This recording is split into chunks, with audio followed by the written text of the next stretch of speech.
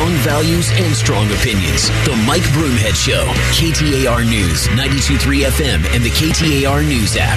Hey, thanks for being here. Want to remind you, during King LASIK's season of saving, LASIK, both eyes, is now just $3,500. With this $2,000 savings and 0% financing for 24 months on approved credit, LASIK with Dr. King is only $146 a month. You can go to kinglasik.com/Arizona for complete details.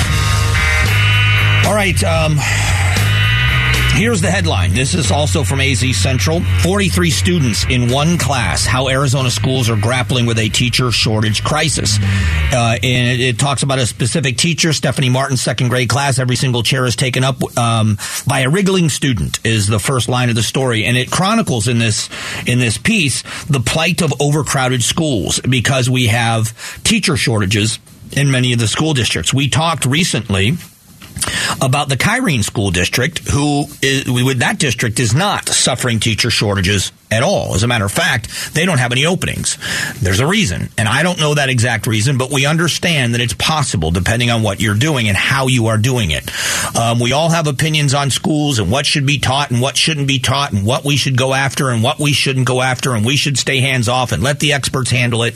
And I agree with all of those things in one fashion or another, because I don't think that there's a one-size-fits-all answer, which is why I'm an advocate for school choice. As a matter of fact, here's a headline. Illinois governor reverses on school choice program he once pledged to do away with. More states are either going to or looking at more school choice. When you get past the emotion of the conversation and you start talking about the specifics of the conversation, it is hard to argue in favor of keeping the old things the way they are. Everything changes. Everything evolves. Everything changes with technological changes that have come out. I remember the rotary phone. I remember the touch dial phone. I remember the cordless phone. And I remember the advent of the cell phone. I remember getting a pager. We watch how things change as technology changes, how we do business, how we live our lives. You now order your groceries from your phone and they get to your house before you do. We all have seen this happen. Why is it that we're going to stick with an old model that isn't working? There's an old saying, if it ain't broke, don't fix it.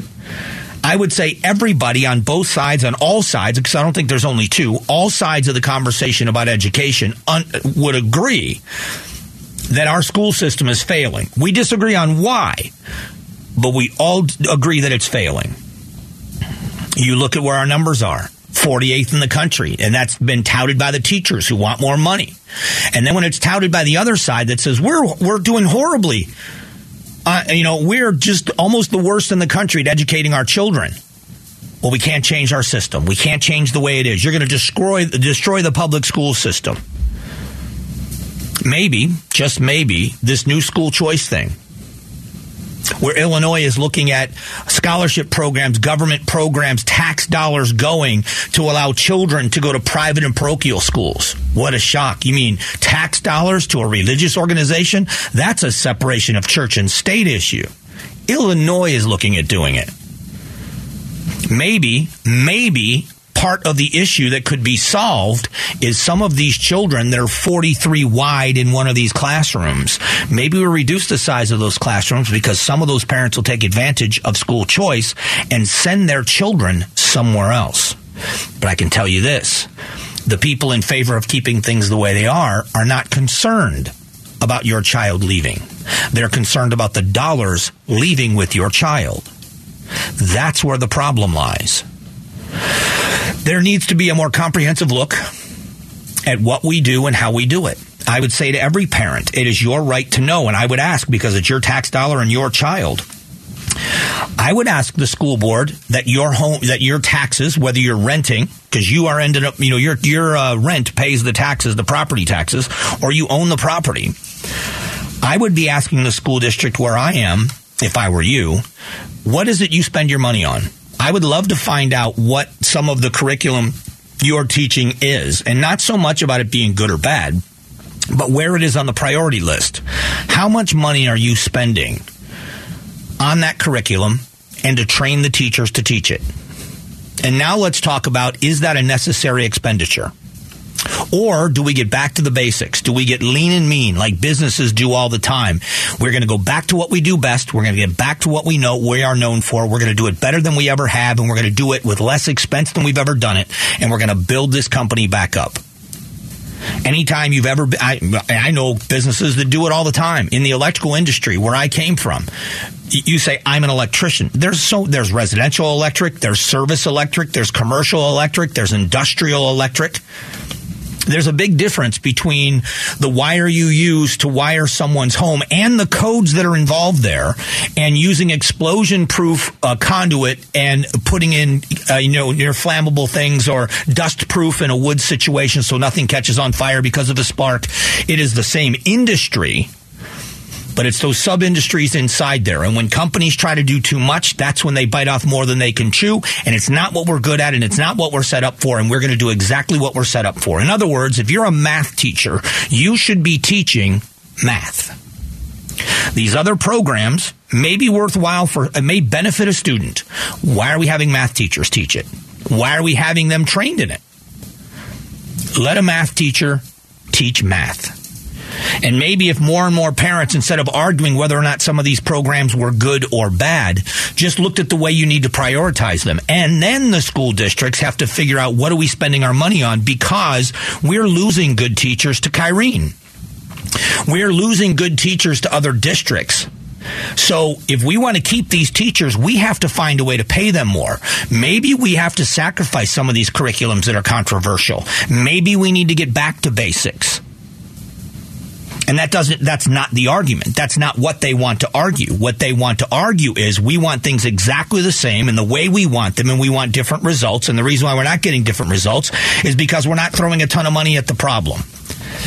And I will tell you that school choice might help with school crowding. Seems reasonable. And I'm anxious to see how this program works. And I think it's going to work well. And if there are things about it that aren't working well, I hope the people that are doing it change it, so that it continues to work well and works as good as it possibly can. We talked earlier about civilian oversight over the police. It's a popular thing, but is it working? We're going to talk specifically about the Office of Accountability and Transparency in the city of Phoenix that just started up. Is that office working to make sure that the police officers on the streets of Phoenix do what they're supposed to do? And police are not the only government employees that are being filmed. We'll talk about both in just a couple of moments.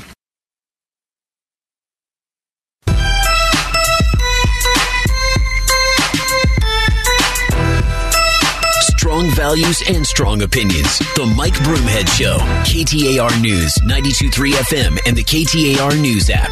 Hey, I appreciate you being here today. This is a story from Cronkite News. Law enforcement is a frequent topic here. Crime and punishment working hand in hand. I've talked about quite a bit.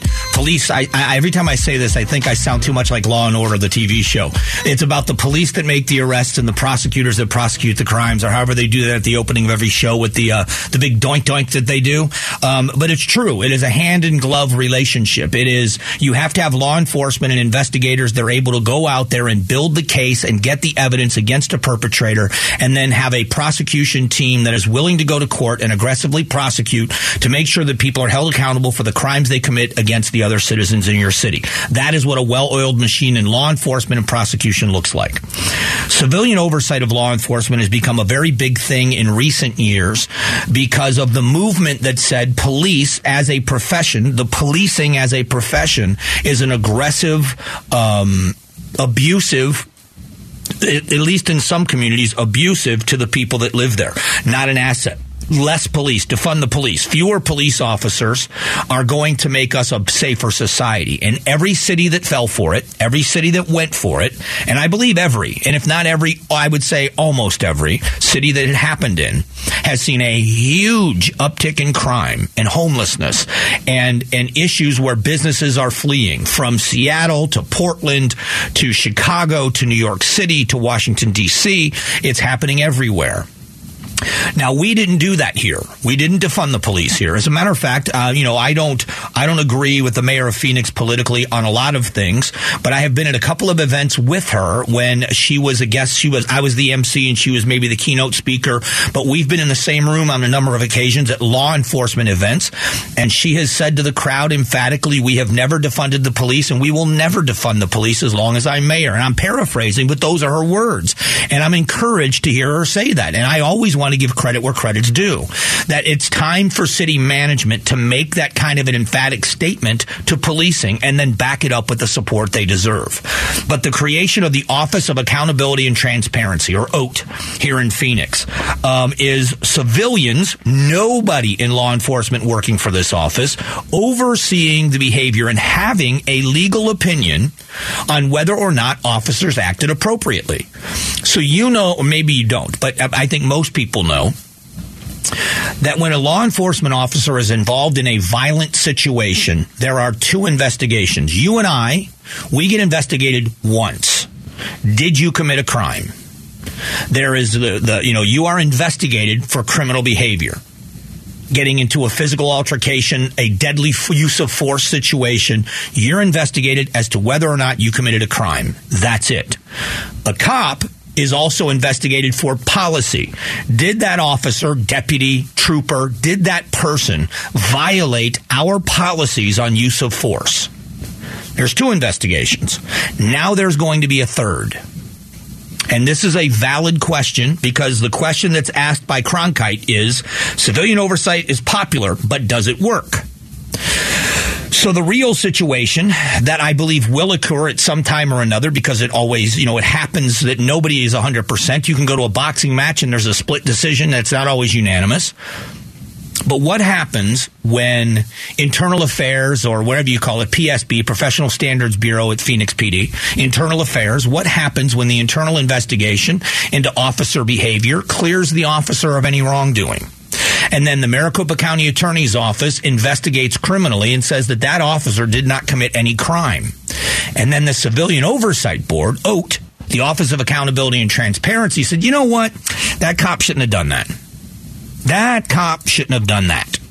No. We think, the civilians on this board, we think that cop went too far.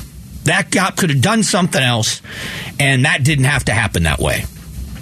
Now you've got a city office that has just handed a lawsuit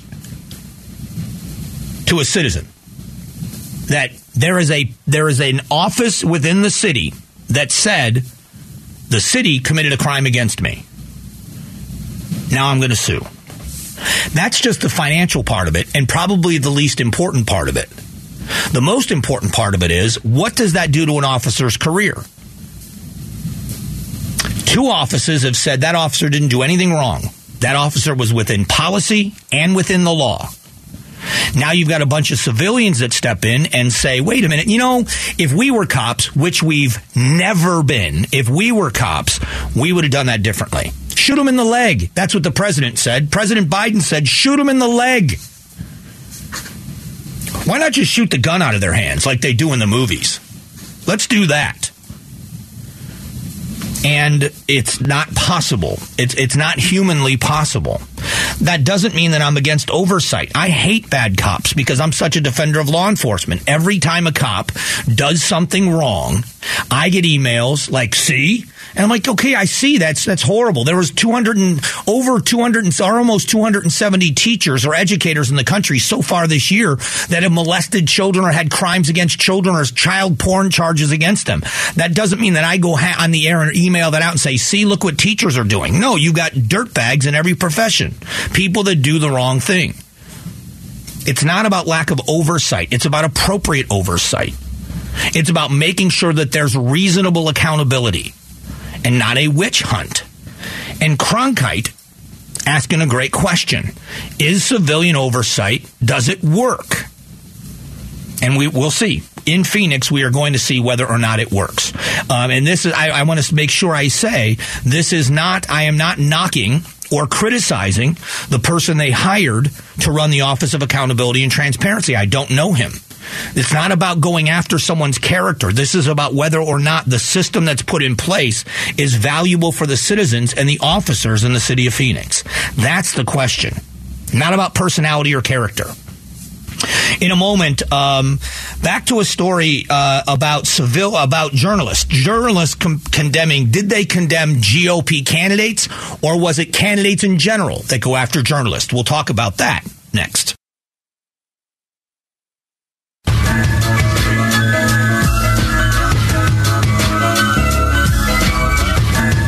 Strong values and strong opinions. The Mike Broomhead Show. KTAR News, 92.3 FM, and the KTAR News app. And thanks for being here. Interesting timing for this story to come out is former journalists condemn. It says, this is the headline, says former journalists condemn Republican candidates for attacks on media and disinformation.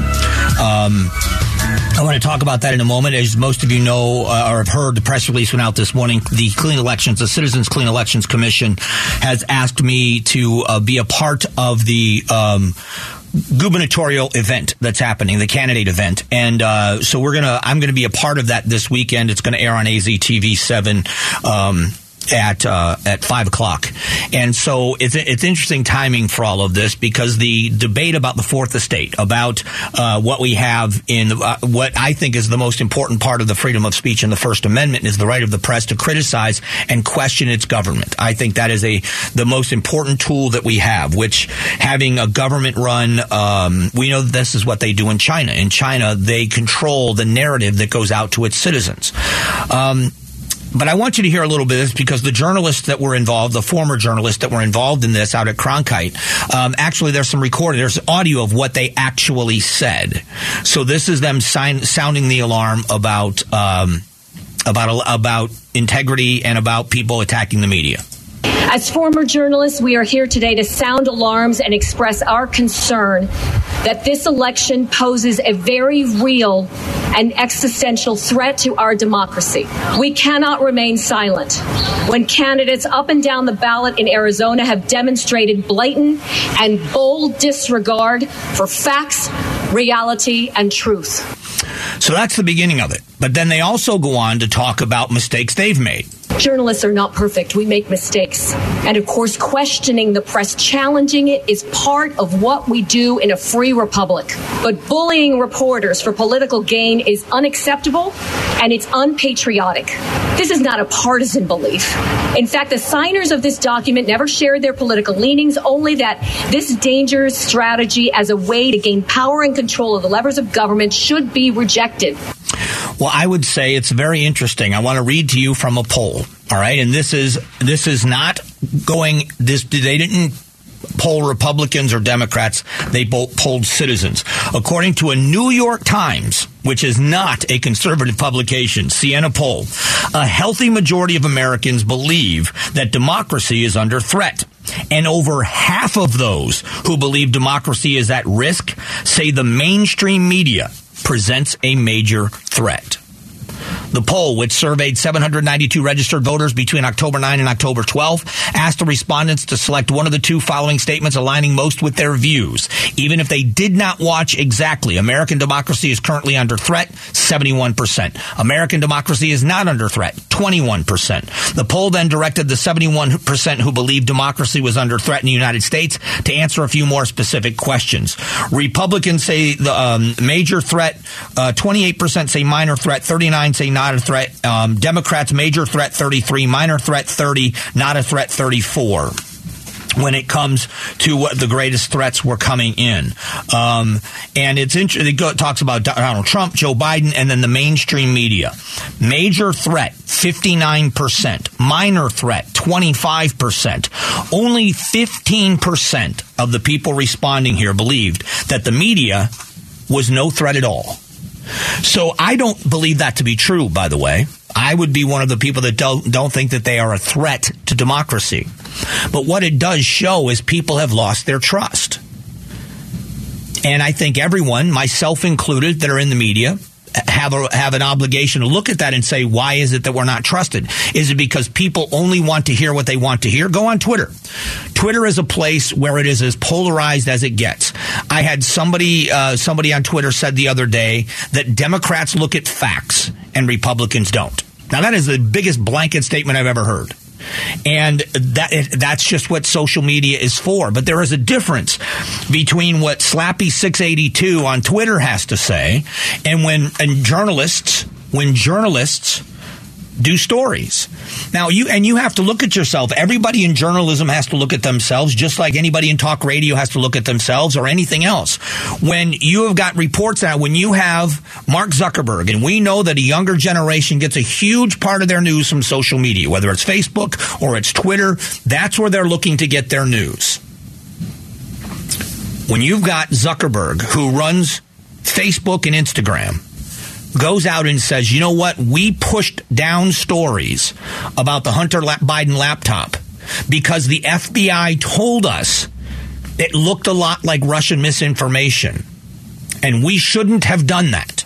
And that's what he said. People aren't going to trust it. They don't trust any of it. Republicans call it the mainstream media and the liberal media. Liberals point to Fox News and talk about the conservative media. There was somebody on Twitter that ripped me this morning because Reagan deregulated and all of a sudden conservatives took over the airwaves, completely discounting the fact that MSNBC and CNN forever have been espousing opposite political views than Fox News. Everybody has access to the airwaves. But I also think along with a lot of freedoms and rights comes responsibilities. And there are not a lot of people out there that believe, and this comes from both sides of the political aisle, not a lot of people believe that the media is fair in how it handles things. That is something that when I would say to Cronkite students, if I ever had the opportunity, which I'm absolutely positive that Cronkite's never going to invite me to speak to their students, I would say to them, they have to look in the mirror and say that. Are you being factual? Are you being fair? Are you being fair when you say there's a story, and this is interesting, now this is becoming louder and louder, the question being asked about election denial. Victor Davis Hanson, a Democratic myth has arisen that former President Donald Trump denial the accuracy of the 2020 vote was unprecedented. Unfortunately, in the U.S. elections is often a story of both legitimate and illegitimate election denialism. 1800, 1824, 1876, 1960. Al Gore in 2000 didn't accept the popular vote results in Florida because Jeb Bush was the governor and George W. Bush won the election. On and on and on. So that's another area where you ask and you would say, hang on a minute, are you being fair and categorizing certain people a certain way? Now I'm going to go back to the headline as I finish this. Is it fair? Now again, the question is whether or not journalists are being unfairly attacked. The headline tells the story.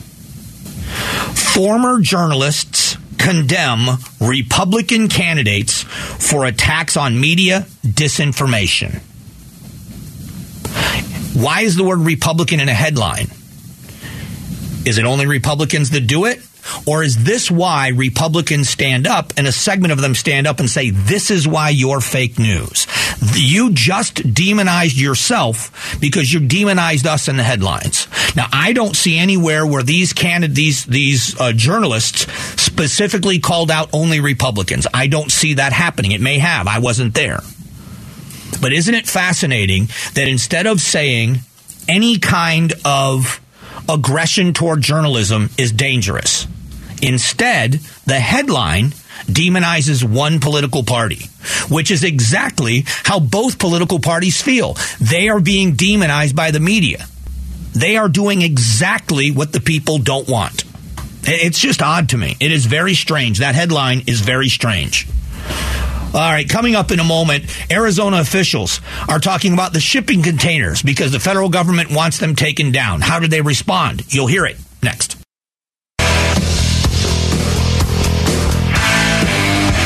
Strong values and strong opinions. The Mike Broomhead Show. KTAR News, 92.3 FM, and the KTAR News app. Hey, thanks so much for being here. I'd like you to join me in making a difference in our community by joining Broomhead's Action Alliance. You'll be updated about upcoming community service projects, so you can join us on. I'll even send you an Action Alliance t-shirt while supplies last. Just text the word ACTION to 411-923. That's ACTION to 411-923. State Representative Tim Dunn throwing his opinion out because he represents the area down in Yuma in the state legislature. And the federal government said this week that they believe that the construction or installation of containers of the shipping containers down at the border to plug gaps near Yuma is illegal. A response had come from some leaders here in the state of Arizona that said no laws were broken and they are going to stay up. Representative Dunn said the following. This is in a press release. The Biden administration's made it clear they have no interest in protecting America's borders. The same goes for Democrats who control Congress. Border states and communities are left open and undefended against the relentless flow of illegal immigration, human trafficking, and dangerous narcotics because of the federal government's refusal to secure the border. As a result, it's up to Arizona to do everything possible to protect our communities, and we have. The legislature appropriated more than $560 million for border security assistance in the recent state budget, and Governor Ducey has shown great leadership installing barriers made of shipping containers to effectively close several border gaps in the Yuma area. These barriers have succeeded in stopping the illegal traffic and trespassing through produce fields, which would damage land and threaten crops that Americans rely upon. Now the Biden administration is demanding that Arizona remove those barriers. I don't think we should, and I hope that Governor Ducey holds fast. Moreover, I encourage the governor to keep up the work he's begun, close the additional gaps where possible with the defensive placement of shipping containers and or by other means appropriate to improve safety and security along the border. I don't think any attention being paid to the border does well for the Biden administration. It shows another glaring failure of their policies. And, of course, you're going to hear that from me because I'm on this side of the aisle, and I get so tired of defending my side of the aisle and where I stand. And, and I guess I love social media. I really do. I'm getting crushed on it today, but I love social media. And the reason why is I like the free exchange of ideas. And through the sea of nonsense, you get some reasonable conversations with people. And I like that. I mean, I'm a very social person, and I always have been. I think that's how I ended up migrating toward this career when it came my way, because I love to hear people talk. I love to talk, but I love to hear people talk. I love a conversation. I talk to people in the elevator. I talk to people in line. I like a conversation. And with a stranger, it's so much fun. You never know what you're going to get. You never know what's going to come out of their mouth. You never know what their opinions are going to be. And it's such a refreshing thing sometimes just to hear a different perspective. Sometimes you agree, sometimes you disagree, but I love that conversation. When it comes to the border, it's hard for anybody to defend what this administration has done because they've done nothing. In the time that President Biden has been in office, he hasn't visited the border. The vice president has gone once for about an hour and a half. Now, I will say there have been a number of representatives from the Democratic Party from across the country that have accompanied Republicans down to the border to see for themselves. So it's not just a one-party thing, but the people that are in charge, whose policies have been implemented that have caused it to be worse than it's ever been, are refusing to deal with it. So what they've done is ignore it. Well, and what's happened in recent weeks and months is that the administration of Texas and of Arizona and then eventually Florida came up with an idea to bring attention to the border by shipping people by bus or airplane to places like Chicago or New York City or Washington, D.C. or Martha's Vineyard, and it's caused an uproar. And now the governor of Arizona said we can use an inexpensive thing like a shipping container, and we can close off these gaps pretty easily. And it's been responded to very, very well, forcing the administration to do or say something. And I think it's going to get worse for them before it gets better. Just after 11 o'clock, we're going to talk about the economy. Are we going to pay a hefty price for energy, and is there anything that can be done about it moving forward? Next.